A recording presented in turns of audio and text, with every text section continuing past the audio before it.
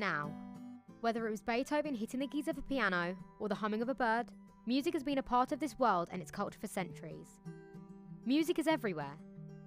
Don't believe me? Tomorrow when you take the bus to school, look around and count how many people you see listening to music. How many pairs of headphones? It's nearly everybody, right? Music is extremely powerful. It can make you think you're being chased by a shark. Or a simple whistle can make you feel hungry. But besides theme tunes and movie soundtracks, what else could music do? Well, a song can make you happy or sad, or even just make you think differently. But imagine if a single song could change things. Big things. Not just a thought, not even a life, but countries, history, and even the way we treat cancer. Could that happen? Well, it has. I'm Tyler Lewis, and I'll tell you how, as we look at the songs that have changed history.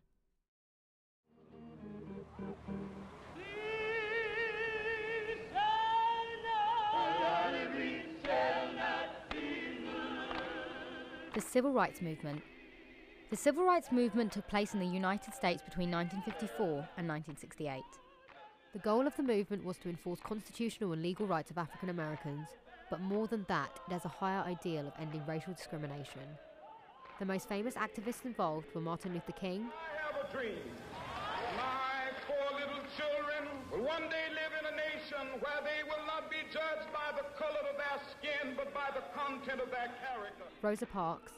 The other passengers very reluctantly gave up their seats, but I refused to do so. And Malcolm X. I'll probably continue to use Malcolm X and I'll probably use it as long as the situation that produced it exists. Before their influential rebellions took place, when Rosa Parks was 26 and Martin Luther King was just 10, Billie Holiday released Strange Fruit. Southern trees bear strange fruit.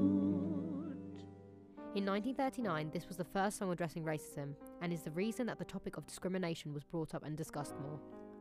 It included lyrics such as, Black bodies swinging in the southern breeze.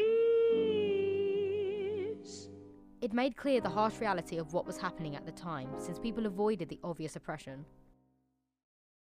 Strange Fruit started the discussion of racism and discrimination, but one song initiated the protest and rebellion. It's also considered to be one of the most influential and famous songs of all time.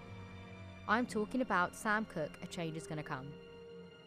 I was born by the river. In 1963, Bob Dylan released Blowing in the Wind, and when Sam heard it, he took it upon himself to write this type of protest song. Why? Well, one night in Louisiana, Sam Cooke, his wife and entourage were denied a hotel room simply based on the colour of their skin. This incident is referenced through the line in the song, I go to the movie and I go downtown. Somebody keep telling me don't hang around. This song is believed to have influenced many white Americans, and after hearing it, some decided to actively support the move towards equality. But Sam wasn't around to see the impact, as he died months before its release. It is the anthem of the Civil Rights Movement, and artists such as Aretha Franklin, Otis Redding, and Patti LaBelle have all covered it. And when Obama was elected as president in 2008, he referred to the song in his acceptance speech. The hope of a better day. It's been a long time coming, but tonight, because of what we did on this day, in this election, at this defining moment, change has come to America. This song continues to influence the lives of many. Say, kids, what time is it?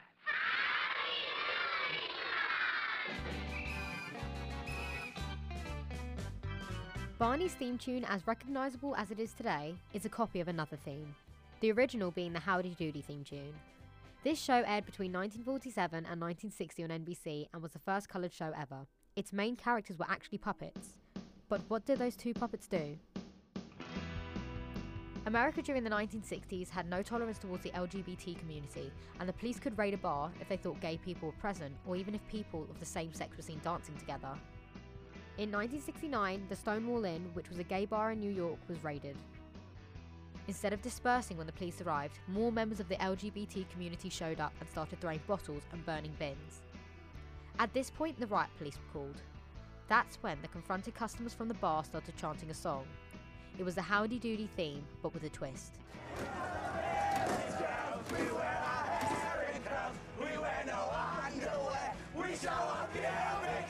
The police eventually attacked the singers. This event inspired the formation of more LGBT groups, and a year after, in 1970, the first Pride Parade was held in commemoration of the event.